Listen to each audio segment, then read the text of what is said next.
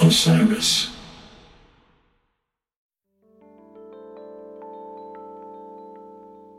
Hi, I'm Lara Bennett, and you're listening to Highway Butterfly, The Stories of Neal Casal. Neal was a gifted singer, songwriter, musician, and friend to many. He released 14 albums as a solo artist and collaborated on countless projects with other musicians.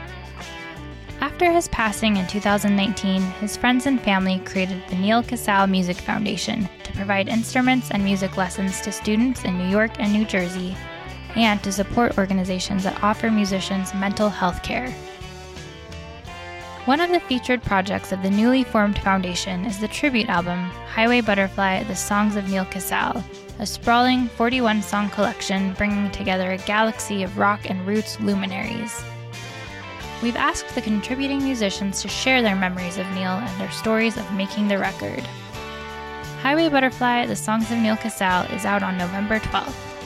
Pre-order the album and learn more about the Neal Casal Music Foundation at nealcasalmusicfoundation.org.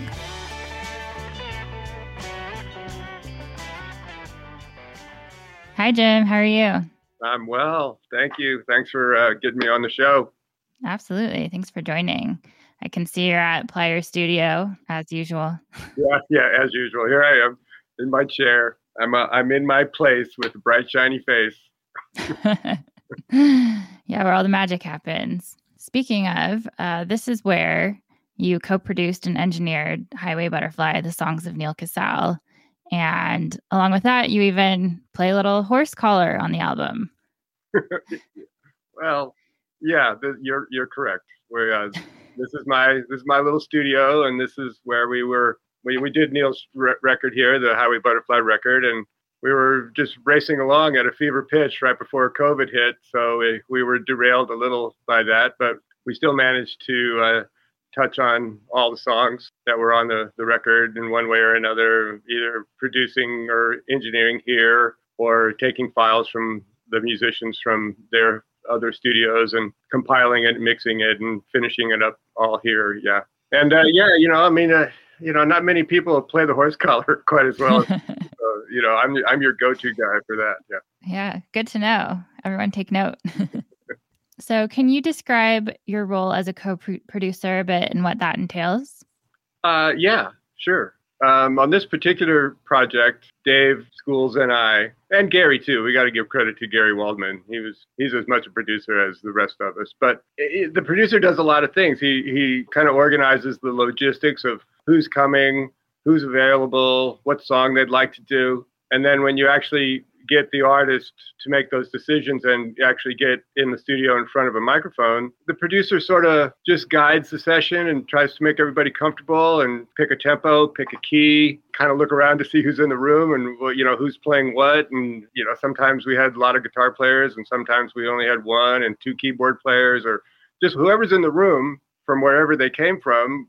Then you have to figure out a nice sound and serve the artist and make them comfortable so they can do their best performance, and then just trust the fact that everyone in the room is in it for the right reason and playing their best and making a nice sound and making it feel good, and just keeping your eye on all of that stuff at the same time, and then hoping that by the end of the day you have a record. That's basically it. You just hold on to your hat and hope that by dinner time you've got something that can be part of the process, be part of the product. You make it sound pretty simple, but then you continue listing things. So I know it's actually a very complicated, involved process, but it's just a lot of paying attention. Mm-hmm. Everyone who's in the room is, if they didn't already know the song, they have to learn it. And then you have to pick an arrangement and a key and just see who's playing what and look around the room and make a nice sound. And all that kind of stuff doesn't happen automatically. You just really rely on the musicians for their experience in these moments to, not play too much or not play too little or not step on somebody else or get out of the way when the artist is singing. And then just concentrating on, like, where's the good stuff? Where's the groove the deepest? Where is the vocal the most inspired? Where's the best guitar solo? You're just remembering where it is and not having to waste time just constantly reviewing the takes. At some point you have to pay attention and commit and make decisions. So that's a big part of the job. Right. So there were 40 plus artists on Highway Butterfly. So that's a lot of attention to detail. Well, yeah, there were 40 artists, but I think there were over 130 musicians. Right. And God bless them. Everyone really, really, really served it up. There's kind of no low points. There can't be. The songs are great, and the spirit that everyone came into it with. Everyone came into it with such heart and soul that it's a great listen. I listen to it pretty frequently because we're still, just through the process, just all the mixing and then the mastering and now the vinyl. We're constantly checking the sound and the product and the quality. And so I've listened to it a lot, and it still surprises me what we did and how fast we did it and how amazing it really is. I'm so impressed by everybody that came to us. I had never been part of anything quite like this at all. Right. It's absolutely something special, and it sounds amazing. And yeah, definitely no low points or skips at all. It's gorgeous. That's right. So obviously, you knew Neil since the very beginning. So you have, you know these songs really intimately. You produced his first solo album, Fade Away Diamond Time. You produced the last Circles Around the Sun record. So what was it like hearing all these songs that you knew so well reinvented by all these artists? Oh man, very, very bittersweet. And yet the interpretations were just so fresh. Like some people just completely reinvented the song as their own, which is so spectacular. And even doing a version completely different from how Neil did it, to me, is just the spark of creativity that artists have. I personally would have a hard time reimagining Neil's songs kind of any other way, except sort of the way he did it, but maybe with different people or a different tempo, But the way Neil did it, like that burns into my psyche and my soul. Like that's that song. That's how that song should be. And then when someone comes along and completely reinvents it, like Dinosaur Jr., oh my gosh, like so creative and so different. And Jonathan Wilson with the Detroit or Buffalo, so perfect the way he did it for him. But Leslie Mendelson did Feel No Pain, and it really honored his version. And I thought it was spectacular and so close. And then I realized in reviewing Neil's version and Leslie's version, Leslie did it in a different key. And because of that, like the chord shapes are different, and it almost has a different, more uplifting kind of soulful gospel feel the way she does it, as opposed to the way Neil did it. I thought it was just like her take on his song with a similar arrangement, but the key change made all the difference in the world, and it's not the same at all. All my friends are here today, and they all were talking. They had such good things to say. Oh, yes, they did. To see you standing by the gate in silent spirit, it makes me wish there was a way I could make your dreams up and fly away. But no help from above, and you feel no pain. These are things that you just constantly marvel at and, kind of grateful for. It's like that happened, and wow, we get to use this. So thanks, everybody.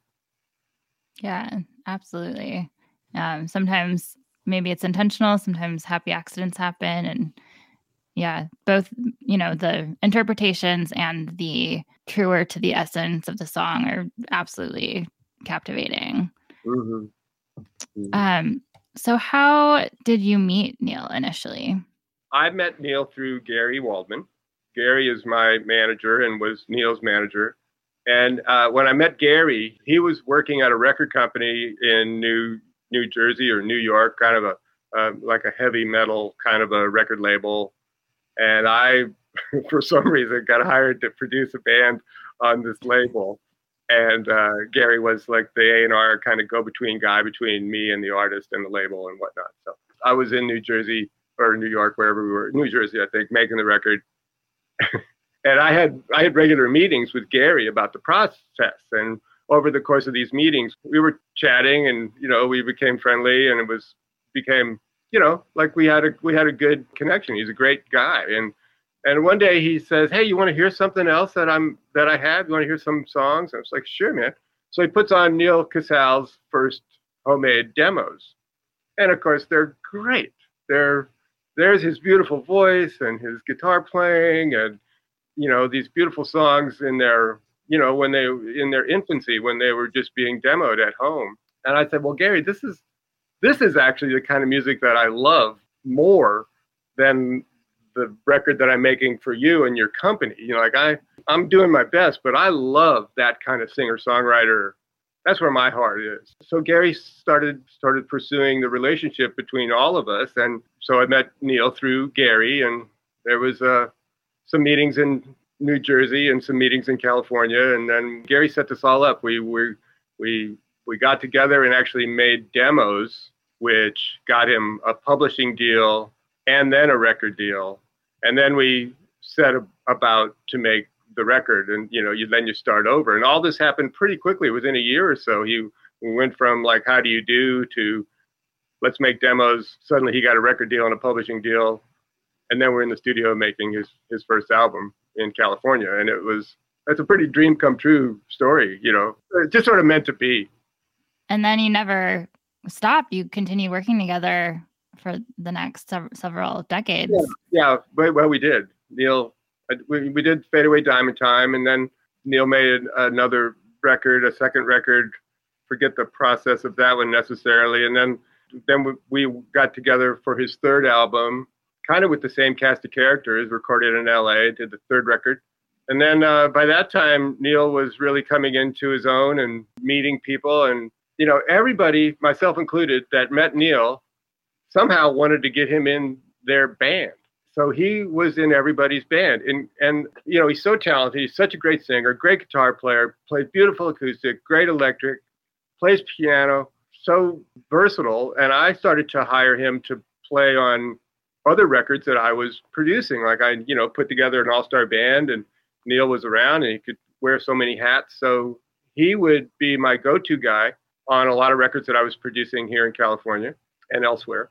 And then the next thing you know, those artists would fall in love with him and say, "Well, man, you're great. Do you want to go do some shows with us? Do you want to be in our band? Do you want to go do some press?" And it just happened time after time until he was like in about 5 bands and so busy that I didn't see him anymore. I see him every once in a while, but he was always on tour, always in a tour bus, literally playing in several bands at the same time.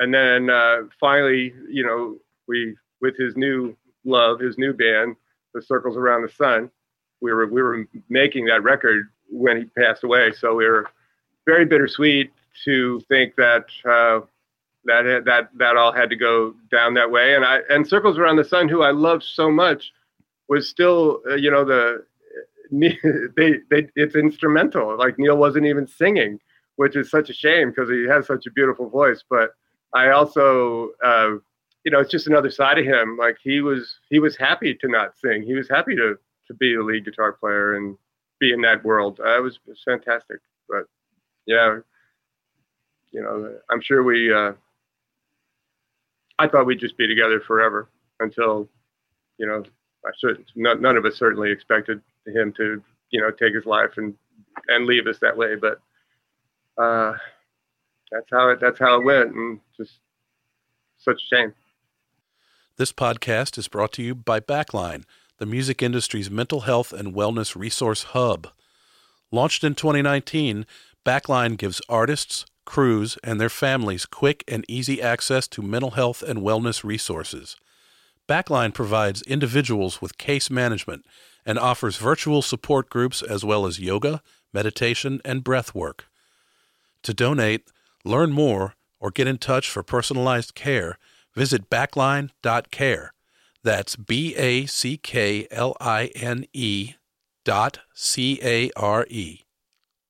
We're grateful for all the music, and it's definitely no small catalog.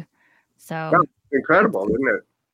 Yeah, absolutely. Like you said, from being an instrumental guitarist to a singer-songwriter and everything in between. He had an incredible scope of work and so many different sides and interests. Well, he made everyone better. I mean, just ask any of those guys who, took advantage of his talents. If you ask Chris Robinson, like, what was it like having Neil in your band? He would say, oh, it was great.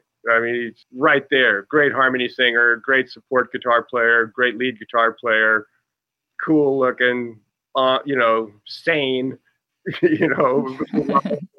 Ryan Adams too, Ryan, was way better with Neil than without him. And I'm sure he would say that if you asked him. And just right down the line, all the other bands that he was with, everybody really needed him by their side to do what they do. Right. And there are plenty of talented people. There's obviously other reasons that you and others continue to hire him for whatever it may be. Was it something about his style in the studio? What was it like to work with him? Well, it was great working with him. I mean, he was great. He was such a natural harmony singer. That's a lot of what I used him for.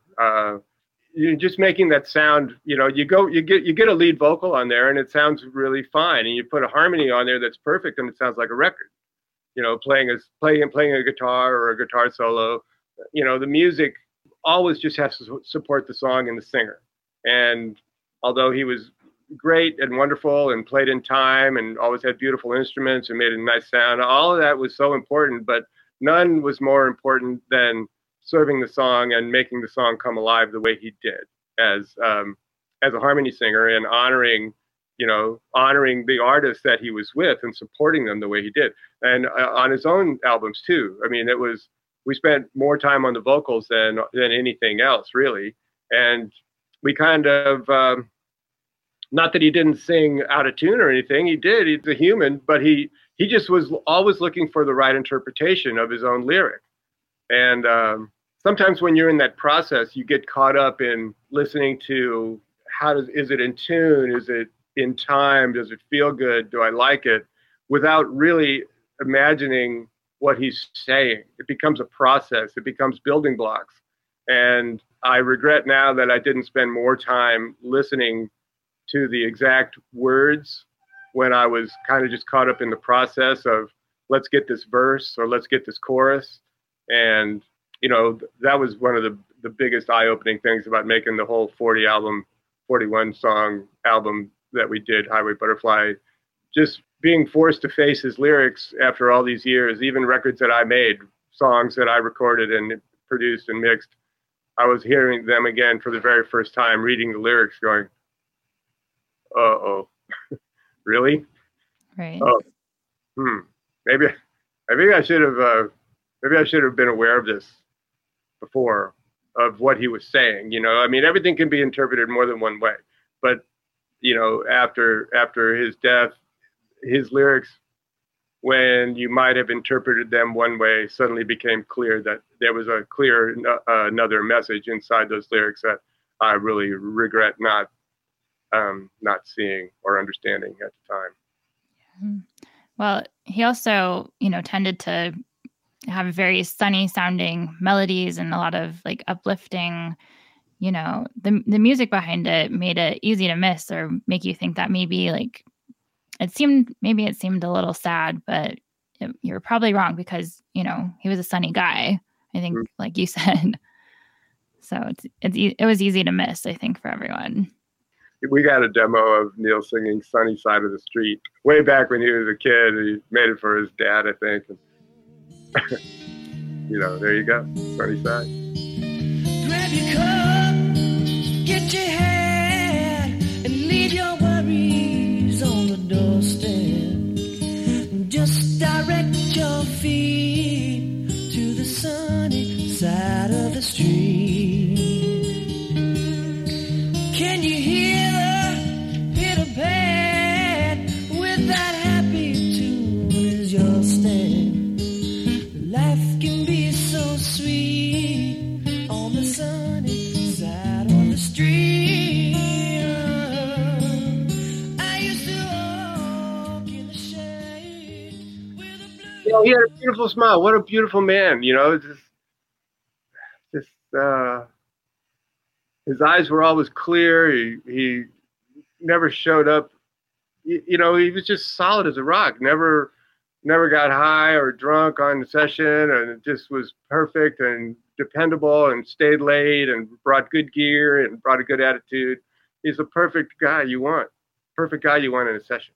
Just helping you do what you do, and whether it was on his own music or somebody else's, it was just, he wanted the same things everybody else wanted. There was really no miscommunication about it. You know, we knew where to go when he was in the room. Mm-hmm. So I know that you hired him for a lot of projects that maybe a lot of people don't even know about. And his list of credits is so long that I'm constantly discovering songs that I think that like maybe even Gary doesn't know that like Neil happens to like have a guitar line on this song, and it's just endless. So are there any like albums or songs that you worked with Neil on that like maybe people don't realize is part of his, long legacy? Well, yeah, I could tell you one that, pretty unsung, very famous rock star, great guy, James Iha, in the Smashing Pumpkins, super cool guy. And I was hired to produce his record, and we were doing it at his home studio in Chicago, which was spectacular, state of the art, good console, 24-track tape recorder, all the gear, good guitars, good amps. And James had wrote beautiful songs, and sunny and beautiful and smiley and gentle and folk rock, and really, really kind of like the opposite of the Pumpkins, which doesn't surprise me, but really great. And it came to that part of the process where we had to finish it up. We'd gotten the bones, we'd pretty much gotten James's lead vocals, and then it was time to like put in some color. So in come Neil Casal and starts to put the harmonies on the record, and suddenly it just started to sparkle. You've got to be strong now, and if I come and hold you now, you've got to be strong now. If I hold you now, if I hold you now, if I hold you now. Like, James as a frontman is a wonderful, gentle, sweet sounding man with a great voice, but when Neil sang harmony with him, it sparkled like a hit record. It just was like, this is perfect. This is timeless. This is really, really wonderful. And, James, with his relationship with the Pumpkins, the record was never really given the kind of push that it probably would have received had he not been in a bigger band than, he was in a big band like that. And I don't really understand the whole politics, but I don't think they wanted James to have a hit record. I think they wanted him to stay right where he was in the Smashing Pumpkins and not have any competition. And I don't really understand the whole politics of it, but I saw it happen. But Neil then went around the world with James doing press and promo, and the two of them, there's lots of videos of the two of them out there doing, just little gigs, duo gigs, and I'm sure they went to radio stations and played live and all that kind of stuff. And so that's one in particular where he, in my opinion, really made it a lot better. It wasn't bad before, but with Neil, it was a very beautiful, sparkly record. It was just better because of him. And that's certainly one. Tiff Merritt is another one. She's such a powerhouse, and we had such an all-star band. And I didn't produce that one, but it's the kind of thing where I was involved to the point where, when I got Neil on the record, I know she loved him, and he helped a lot. That was cool. Just, I don't know, there's a lot. Yeah, he never, ever let me down. And he played on a lot of records with bands you never hear of, you probably won't hear of. Mm-hmm. And that's fine. I think that's probably most of the music business. There's so much product out there that you're never going to hear. But those people still deserve your full effort and your full concentration. I mean, they're paying good money to try to get their music out there, and to come in and not give your best every time would be a disservice. And Neil never did that. He was fully there on everybody, whether it was a big star or someone you're never going to hear of. Do you have any stories about recording Fade Away Diamond Time? Yeah, we had done the demos with his buddies, his band in New Jersey, and they were great. And they got us, noticed and got the record deal. So we decided to make the record in California out here with me. And we decided to kind of use an all-star band. So we called, Bob Glaub, famous bass player of all time, played with everybody since the beginning of time, out on the road right now with Jackson Browne. And we called Don Heffington, the sweetest drummer in the world, recently passed away, sadly, from, complications, leukemia. But Don and Bob were like the best rhythm section in the world. And of course, our trusty John Ginty, who I should have mentioned. It's hard to talk about Neil without talking about John.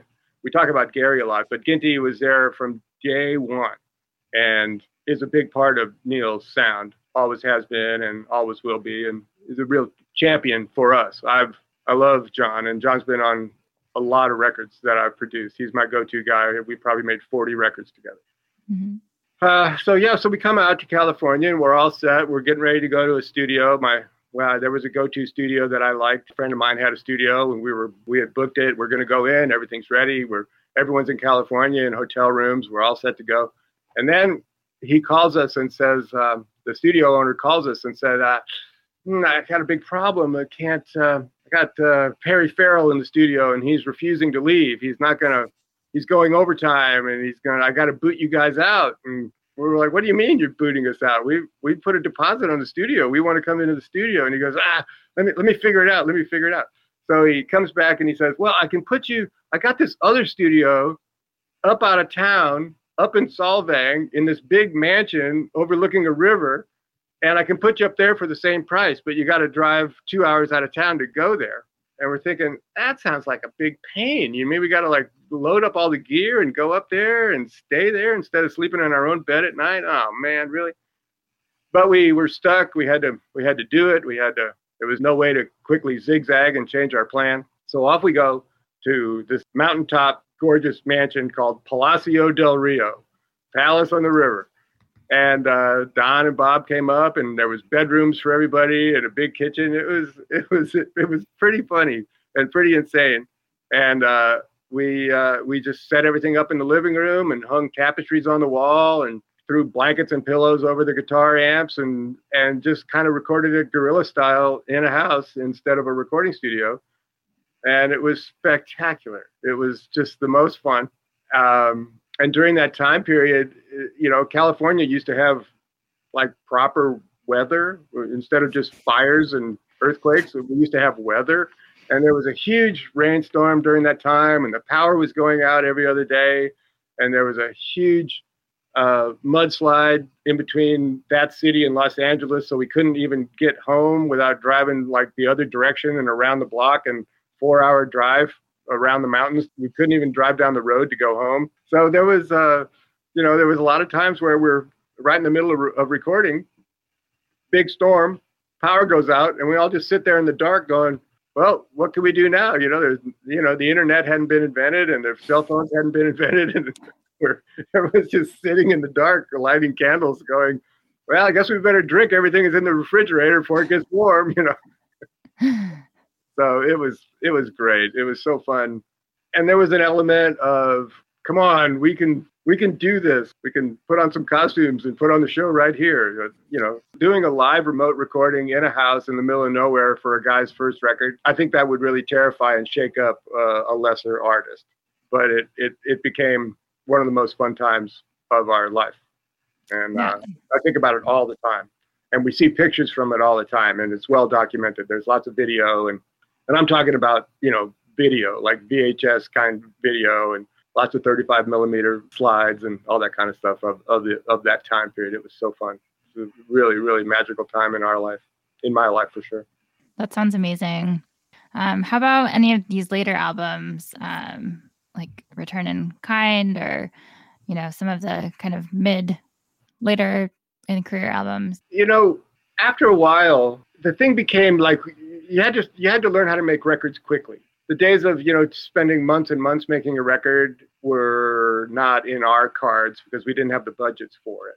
I mean, if you were Fleetwood Mac or somebody else, you could, spend that kind of money. But usually with Neil, the records happened very quickly because we kind of had to, but we always had such a great band and always tracked with a full room. So by the end of it, basically that's what the record sounds like live on the floor at that moment. Like if it didn't sound like a record, then we were doing something wrong. It needed to sound like a record that day at that moment as they were recording it.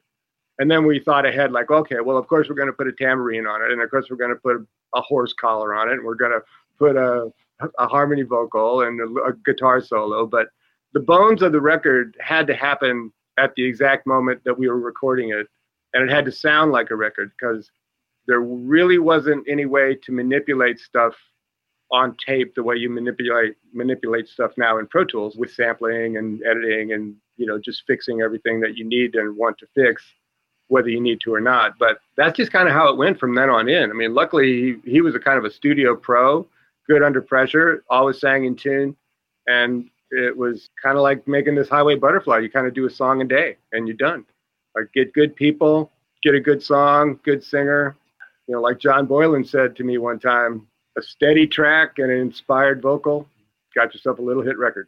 So that's kind of what Neil did. You know, we got a groovy band and he sang great songs. Not hard. The last sessions for the Circles Around the Sun record, I guess that was around 2 years ago now. Do you have any memories from that session that like you kind of treasure, and, you know, moments that you look back and kind of appreciate in a different way?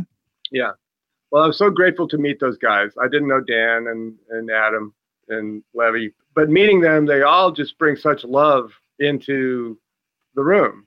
And they're doing something that at least in my world, is really unique. You know, every record that I've ever made has been a singer-songwriter record. The only instrumental records that I've ever done are the Circles record and a recent Joe Satriani record. And, you know, usually you need a singer and songs, and that's the whole point. But the Circles was not like that. So they come into my place and they just make a magical sound. You look around, it's like, how is all of this happening? How is all this sound happening with only these four guys?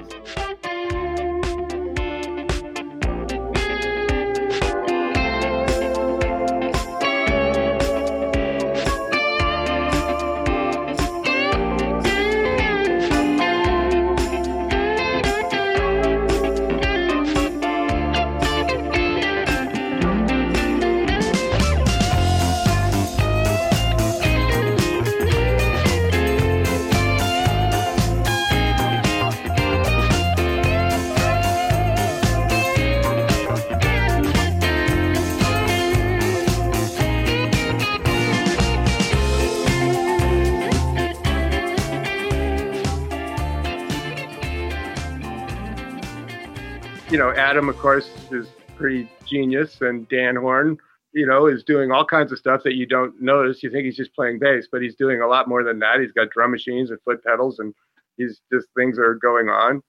And one thing that I remember, which makes me happy, is Neil came in and, you know, Neil's played all over the world. He's got all kinds of equipment, big bands, little bands, been on tour a million times. And he brought like his good amp and his good guitar, and we're playing it, and just didn't sound very good. He was like, this doesn't sound very good. And I go, I don't know, man. I'm going to try something else. I'm going to try one of my old amps. So we go get one of my old amps and plug it in. It sounds so sweet. It's like, oh, well, this is great. Yeah, that sounds great. Let's just use that. So we did. We're using that the whole time. And Neil's playing great, and it sounds beautiful. And so we come to the end of our time because we had a break because Neil had to fly and go to Locken, and which was his last shows, you know, before he passed away. And he said to me, he said, you know, when I come back, I need to finish up all these guitars. We're going to do them up at Dan's place. Can I borrow your amp so I can go and have the same sound? And I said, of course, man. Yeah, just take it. He says, okay. So, you know, you think at that moment, like, well, he's thinking ahead. He's thinking ahead to life, like what he's going to do. He's got plans. He's going to borrow my amp. He's going to go to Locken. He's going to come home. He's going to go to another studio. He's going to get the same sound. He's going to keep making this record. Yeah, this is fantastic. But, you know, he came home and none of that happened. Right. So, you know, it's a happy memory, but it's also really, really, you know, really bittersweet for all of us to think of all the things that he said to us, and we all took it as forward thinking. but Right. somehow there was a big disconnect that that we missed, that I missed. Yeah. Oh, that's really hard. The record is incredible despite, all the circumstances. Yeah, it is. And It's yeah. beautiful. I feel so bad for them too. Not that they're playing with great guitar players, and and you certainly wouldn't want to say about any of the guys that have stepped in to fill in Neil's shoes at that moment, in the jobs and the gigs that they've done. But the four of them had a real thing going on. And so now that Neil's out, to try to find somebody else with that magic and that connection who is that guy is impossible. So I don't know who they're going to get to be their forever guitar player, and maybe they can't, and maybe they won't, and maybe that's how it's supposed to be. So Right.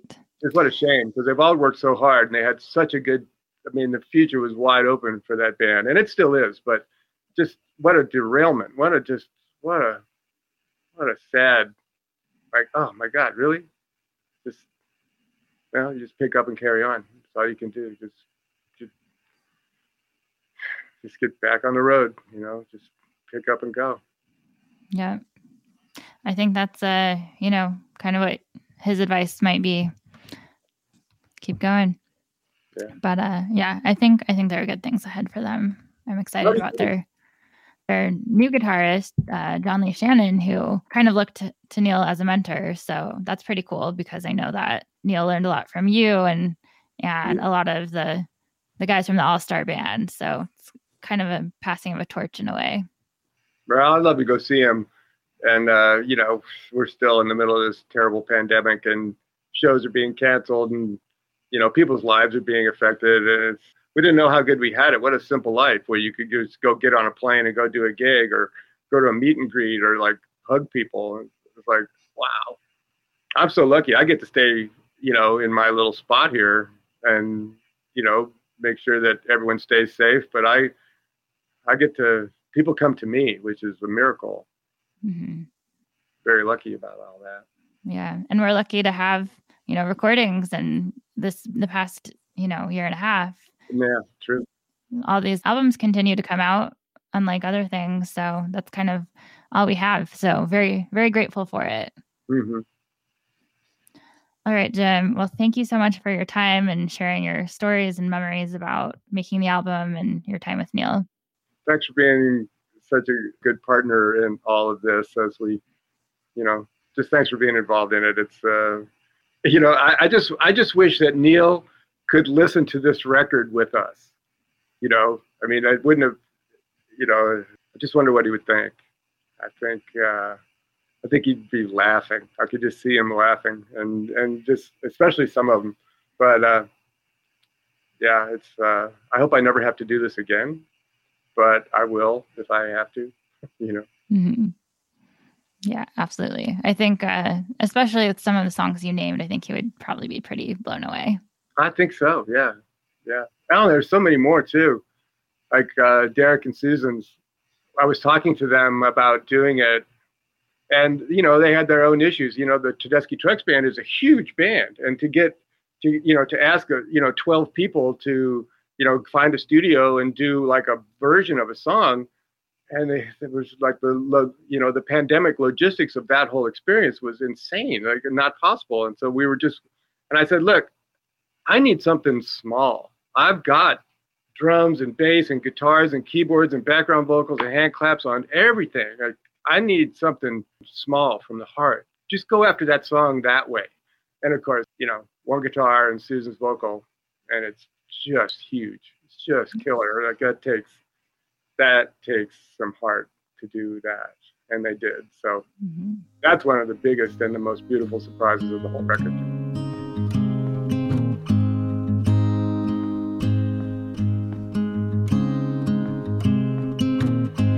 Everybody knows a little bit of something. Everybody's got the time to make it last. Even if tomorrow's looking like a daydream, slowly watch it pass. Oh yeah, 'cause you will have your day in the sun. You will have your day in the sun. Your day will come. Yeah, I love that they've kind of integrated it into like their standard lineup. You know, they really made it their own. Yeah, no doubt. No doubt. Any other standouts you want to mention? Oh man, I wish I had the list in front of me of everything. There's a story for everyone. We should just do this again in a day or two, and we'll talk about every song. Yeah. Let's do that. Oh, okay. Let's do a part 2 for sure. Okay. All right. Well, thanks, Jim, and can't wait to hear more. Okay. Well, let's talk soon. You be well. Okay, you too. Bye-bye. All right, bye.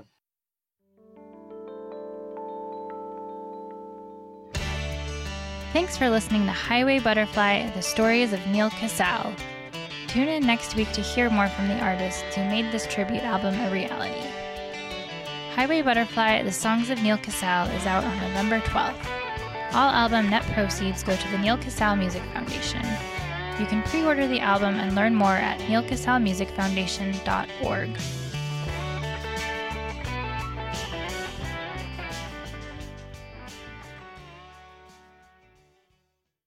Osiris.